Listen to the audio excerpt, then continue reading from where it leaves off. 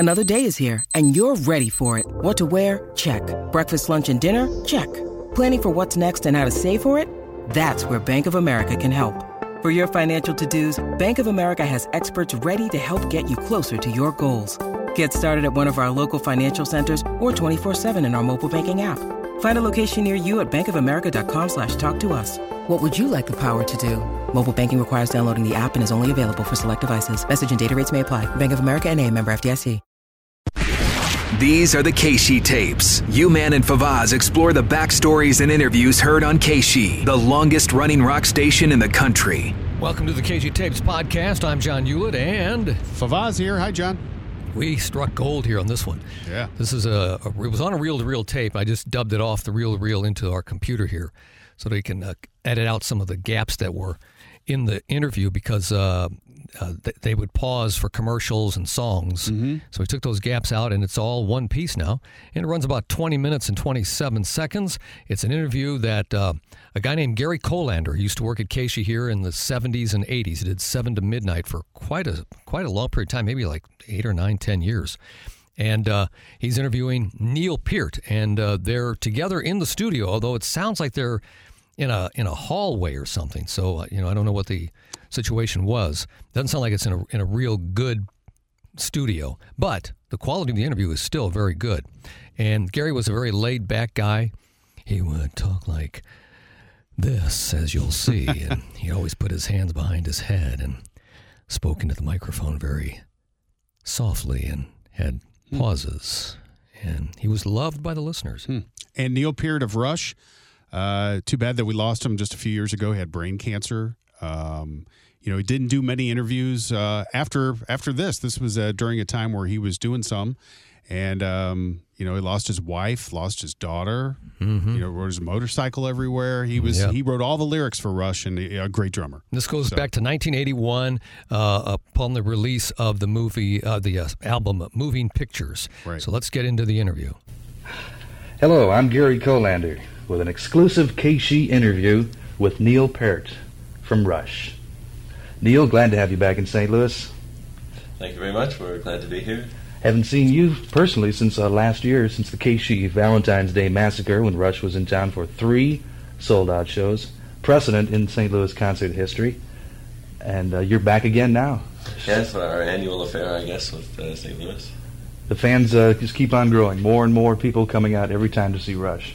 Yeah, I was mentioning how pleased we are with the audience, particularly in St. Louis, because even people from our crew were mentioning last night how well-behaved the audience was, although the enthusiasm and the volume level of response was very intense, but still there was no ugly bottles and firecrackers and stuff flying around. So Firecrackers. I've told people stories about going to concerts, and people would throw full packs of lit firecrackers from the upper deck down on the people on the floor. Yeah, do you remember that? I remember firecrackers. I don't remember that. Yeah. But I remember Frisbees, too. I mean, all the things that you can't bring in now used to happen. Yeah. Yeah, well, I remember full packs of firecrackers landing near me and going, what the hell? People scattering. And how about, do you remember the aerosol cans? You'd blow, well, yeah. And you put a lighter up to it and it had shoot fire out? Oh, no, I never did that. Oh, I saw that. Oh, wow. I saw that at cow. concerts. Man. It was a very satisfying night from audience-band relationship. I heard many good comments about the show after I got off last. They sound like they're in 2 different places. This sounds almost like Neil is on satellite and Gary's talking to him in a studio at KSHE. Could be. Yeah. Tonight, we'll be talking about the show and the new LP, Moving Pictures. First, we're going to get in the mood with a song from Rush's first LP. You're listening to an exclusive interview with Rush on KSHE 95. You're listening to KSHE 95, an exclusive interview with Neil Peart from Rush.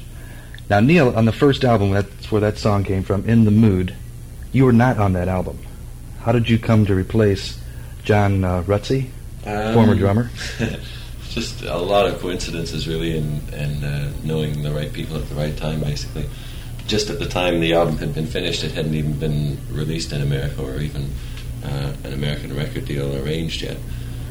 And so they were looking for a new drummer, and they'd heard of me through mutual friends and so on. So I joined right on the eve of the first American tour, just as the first album was being released in the States. So pretty well day one as far as everything's concerned.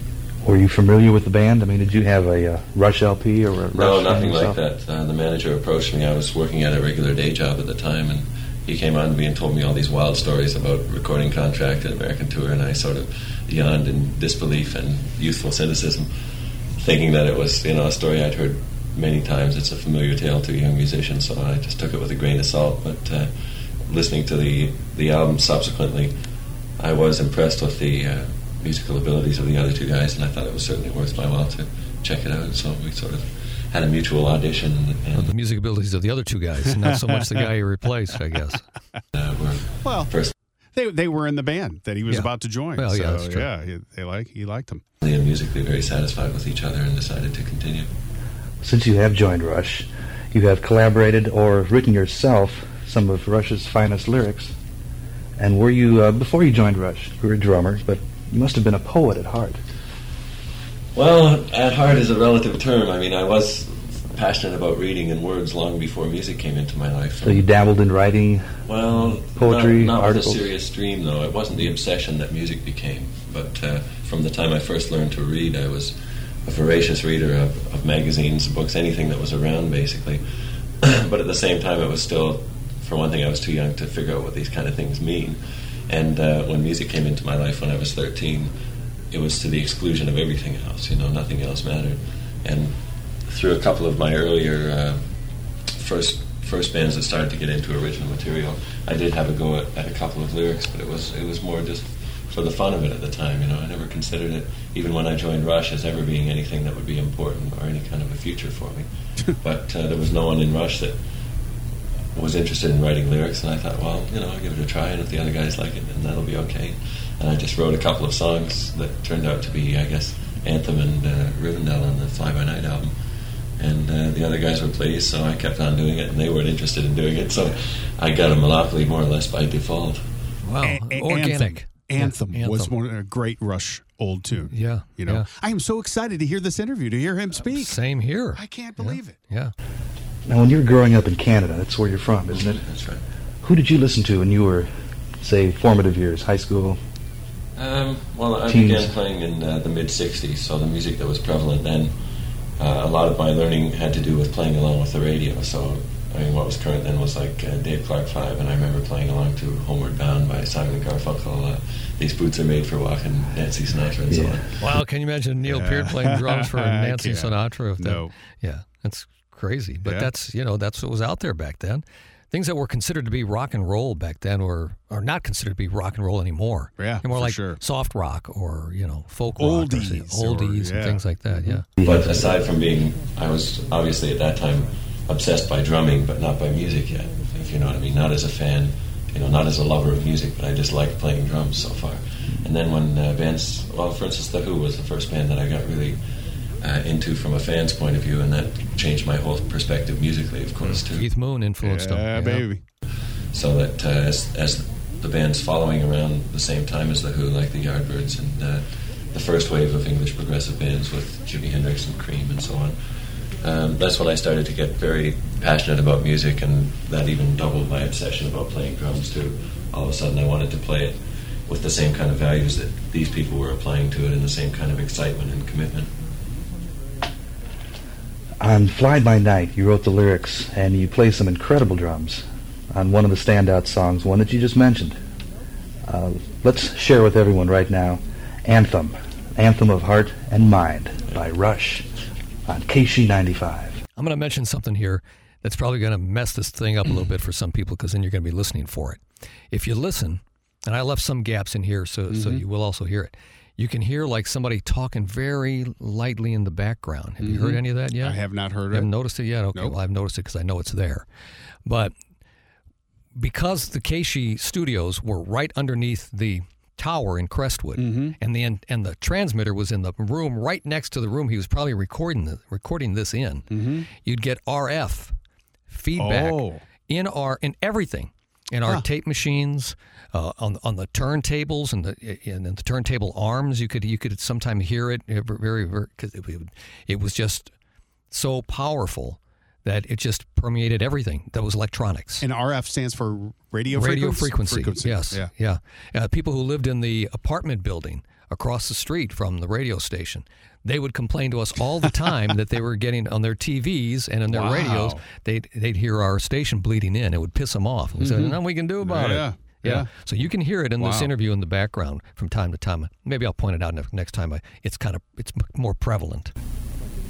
You're listening to a KSHE exclusive interview with Neil Peart from Rush. When you got into Rush, did you have any dreams before you got into them that you'd have any idea that you'd be playing before thousands and thousands of people, sold-out concerts across the United States? Did you have a dream of being a rock and roll star? I think most of the professionals that I've spoken to or read interviews with and so on, whether they happen to be race car drivers or tennis players, you usually look one goal ahead. When I started playing drums, my dream was to play the local hot spots in my hometown. I would never have considered anything beyond that. And then once I'd reached that level, it became a dream to play for a band that was a little bigger scale in terms of being a bigger regional band. And it seems to go step by step, where your dreams keep pace with your accomplishments. And as one accomplishment is achieved, it becomes meaningless, and there's one more step that becomes the ultimate goal. You tend to see things in a more limited growth. I think anyone that is the kind of wide-eyed dreamer that dreams of the absolute end of the road immediately, then you're unlikely to ever have the patience to go through the steps involved in between. So it was a very practical kind of ambition, if you like. I just took things a step at a time. You're listening to an exclusive interview on KSHE 95 with Neil Peart from Rush. We'll be back with more after this. Wow, he's so soft-spoken. He is. It's so cool. Yeah. Neil, glad to have you along here at KSHE 95 for an exclusive interview prior to your second show at the Checker Dome tonight. The album 2112 did many things for you. Opened up doors not only for yourself, but opened up the doors of the minds of a lot of people in St. Louis. And it has become a favorite album of many Rush fans locally, 2112. Futuristic concept LP, I think, to the max. Now, you wrote the lyrics, all the lyrics to side one. Basically, my beginning theory, I guess, of starting work on 2112 had to do with the idea of an individualist's choice of music, basically. That was what I wanted to express. And as the circumstances of my story started to develop with discovering a musical instrument in the future and so on, I started to realize that there was a close parallel to the book Anthem. So I thought, all I can do is continue on this natural path and attribute the fact that Ayn Rand and the book Anthem were instrumental in the creation of this. It's sort of like a futuristic 1984 almost, isn't it? In many ways, really, I think 2112 is really our first album. In a musical sense as well. It was the first time that we really cemented a strong individual style. On Farewell to Kings, you wrote... Interesting. Yeah. Wrote the lyrics to that song, too. And the chorus, how does the chorus go? Cities full of hatred, fear of lies, withered hearts, cruel tormented eyes, scheming demons, wrapped in kingly guise, beating down the multitude, scoffing at the wise. Can't we raise our eyes and make a start? Can't we find the minds to lead us closer to the heart? Wow, that was pretty cool, man. Yeah, Gary Colander doing the lyrics right there, along with Neil Peart. Right, it was crazy. a duet almost. Yeah.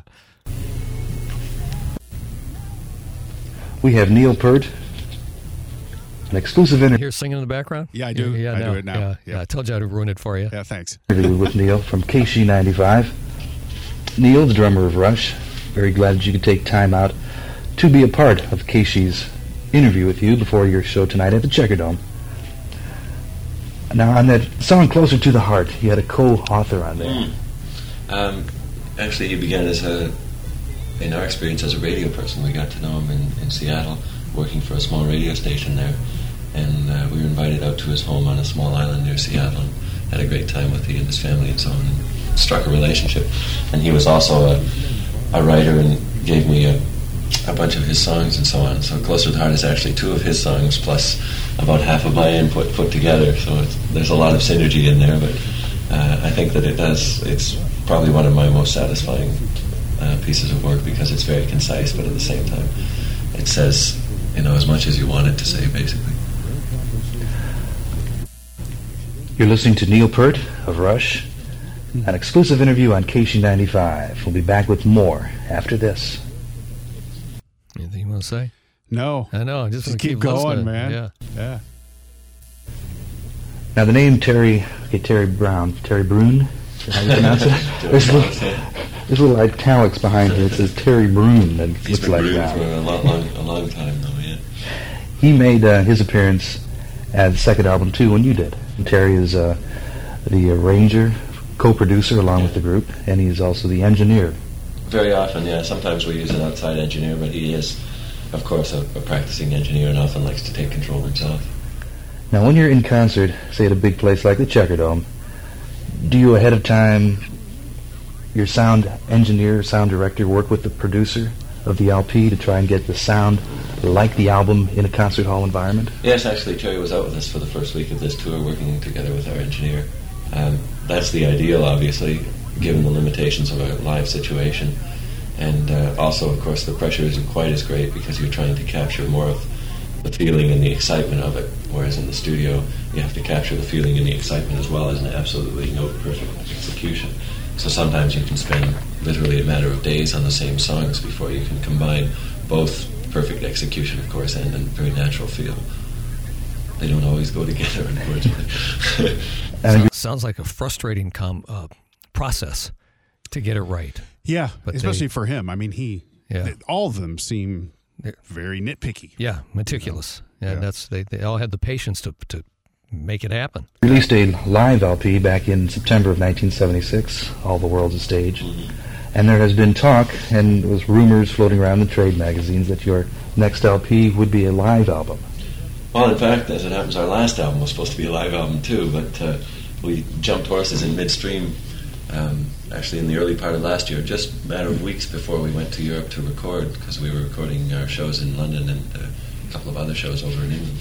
In a matter of weeks before that, we said, no, timing's not right. It's the right time for us to be in the studio putting out new material, both from our own point of view, because we felt very creative and we were having things happen in sound checks and so on that were very interesting. So we knew that we were ready for it, and the scene around us, too, seemed to suggest that since we knew what we were doing and a lot of other people didn't, that it was the right time for us to be working in the studio. So we sort of dove into it. It was nice because we're obviously part of such an enormous machine now involving so many people's jobs and so many people's lives and that it's often difficult for us to change our plans spontaneously. And I was thinking yesterday that you just can't phone up 10,000 people and say, look, I really can't make it today, So obviously our plans are difficult to change sometimes. So it was very satisfying for us to say, no, we're not doing that. Change it all around. We're going to do this. And it's nice to feel that you still have that freedom and flexibility. Well, I heard that instead of Moving Pictures, it was going to be a live. You say the previous one, Permanent Waves? No, I meant Moving Pictures was meant to be a live album, yes. So that still might be in the works, another live album. Well, we still have all the tapes that we recorded, and we've also planned to record some upcoming shows when we're at our hometown in Toronto. We're doing 3 shows there in the next few weeks that will be recorded as well. So the Moving Pictures album was going to be a live album titled Moving Pictures. They decided just to make it a studio album and keep the same name. Mm-hmm. I'm looking at, the studio records. It's kind of funny because right after Moving Pictures, they did Signals. Mm-hmm. Signals came out in 1982. Before that, it was Permanent Waves. And they went like every 3 records, they did a live record. I thought it was every 4. Out of 3 or 4, it doesn't matter. What is it? Does it show? It doesn't show. When you look at the live albums, does it show a pattern of how many years in between the releases? No, it doesn't. It doesn't. That was after every 4 albums. Oh, well. Yeah. Well, Exit Stage Left came out in 1981, so it was after. And then 1, 2, 3, 4. I'm not sure. Because they got the Presto Tour, the Hold Your Fire Tour, mm-hmm. Power Windows Tour, Grace Under Pressure, Signals Tour. Exit Stage Left came out after Moving Pictures Tour. So it's kind of weird. But, yeah, they have a lot of live records, that's for sure. So our game plan at the moment calls for a live album this fall sometime. But I hate to promise. From the LP Permanent Waves, you got a lot of radio recognition throughout the United States.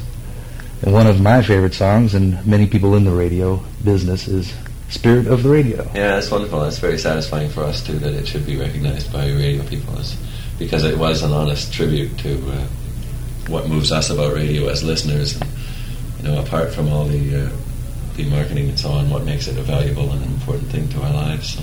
That Permanent Waves album got the same treatment that the debut album by Shooting Star got when we were competing with KWK at the time.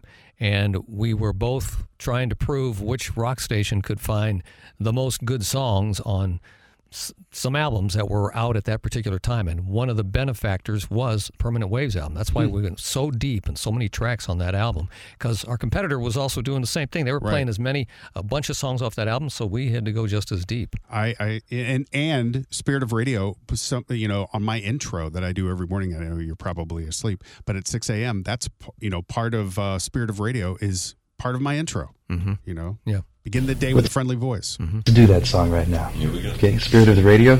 You're listening to an exclusive interview with Neil Peart. Music and words from Rush on KSHE. You are part of an exclusive interview with Neil Peart, the drummer from Rush, on KSHE 95.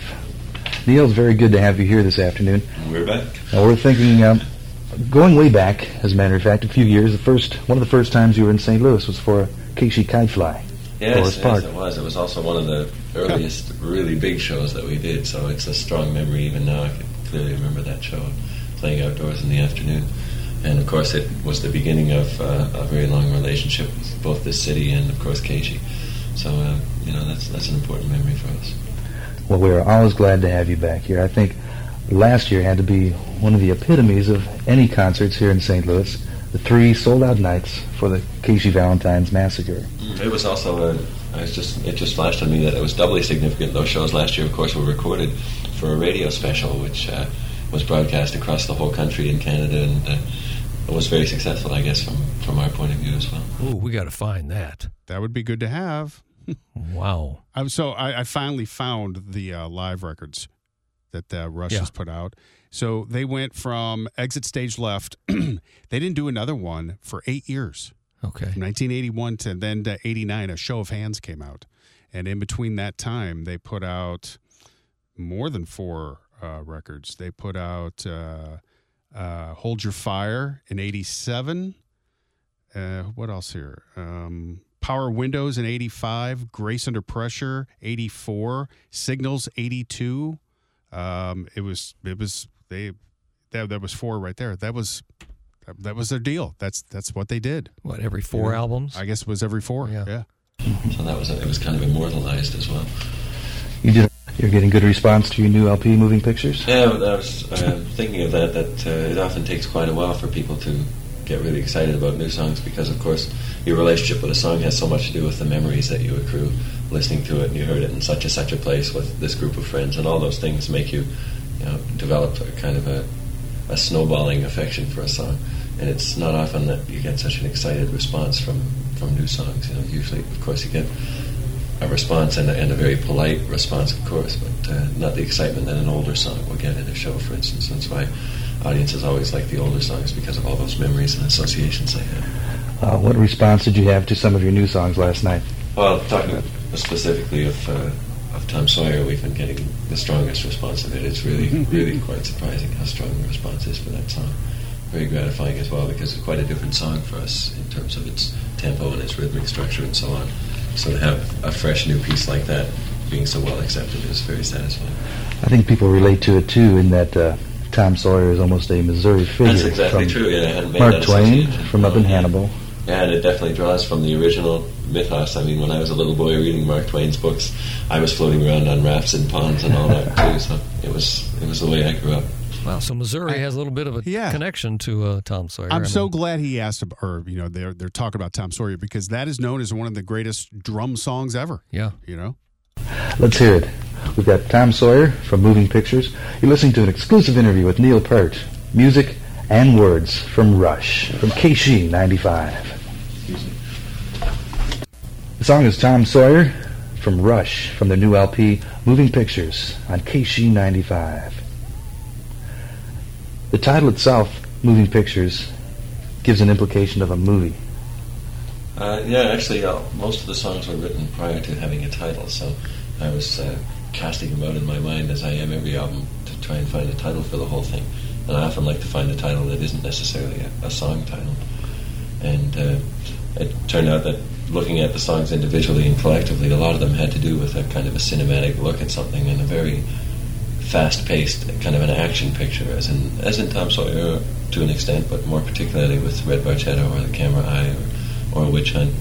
These songs are very strongly cinematically oriented, and a song like Limelight has a lot of camera metaphors and references in it and so on. So once the two words struck me as being attractive sounding, I liked both the suggested meaning of moving pictures and all the subtle double meanings and so on. And then I realized that it did tie together loosely as being a general concept for all the other pieces too. So it seemed like a natural to me. And then once I suggested it to the other guys and they agreed, then it was done. Anybody offered you? I've never heard that explanation before. Me either. Wow. You know, we got to get a hold of Rush the band. I mean, when we have tweeted out, when we do this this podcast, when we release it, we're just going to have to let them know. Because I'm sure they would love to hear this too. Chance to actually do a movie? Well, a soundtrack? What we're looking for at the time is a soundtrack we've been looking for the last couple of years, because it's a project that we'd all be interested in doing. But it's really difficult to find the right piece. You know, now that we've gone and developed the skills and experience necessary, we don't really want to throw it away on, you know, a kind of a worthless movie. So we're waiting for the classic of the 80s to rear its head. A Rush movie. Something to look forward to. Let's put you in the limelight again. That's the song of another LP from Moving Pictures. And here it is. Brand new Rush from Moving Pictures, Limelight from KSHE. And he sat through all those songs, too. Yeah. During the course of this interview. Unreal. Yeah. Neil, I want to thank you very much for coming down here. I know you have to get ready to do your show yet tonight. And a few things we still have to look forward to could possibly be a Rush movie of some sort, if they would come apart. Music by Rush. Music by Rush, at least, on the soundtrack. Right. And will we see maybe another live album the upcoming year or two? Well, that's in the cards so far, yeah. Barring any kind of change of heart, then a live album should be along later this year.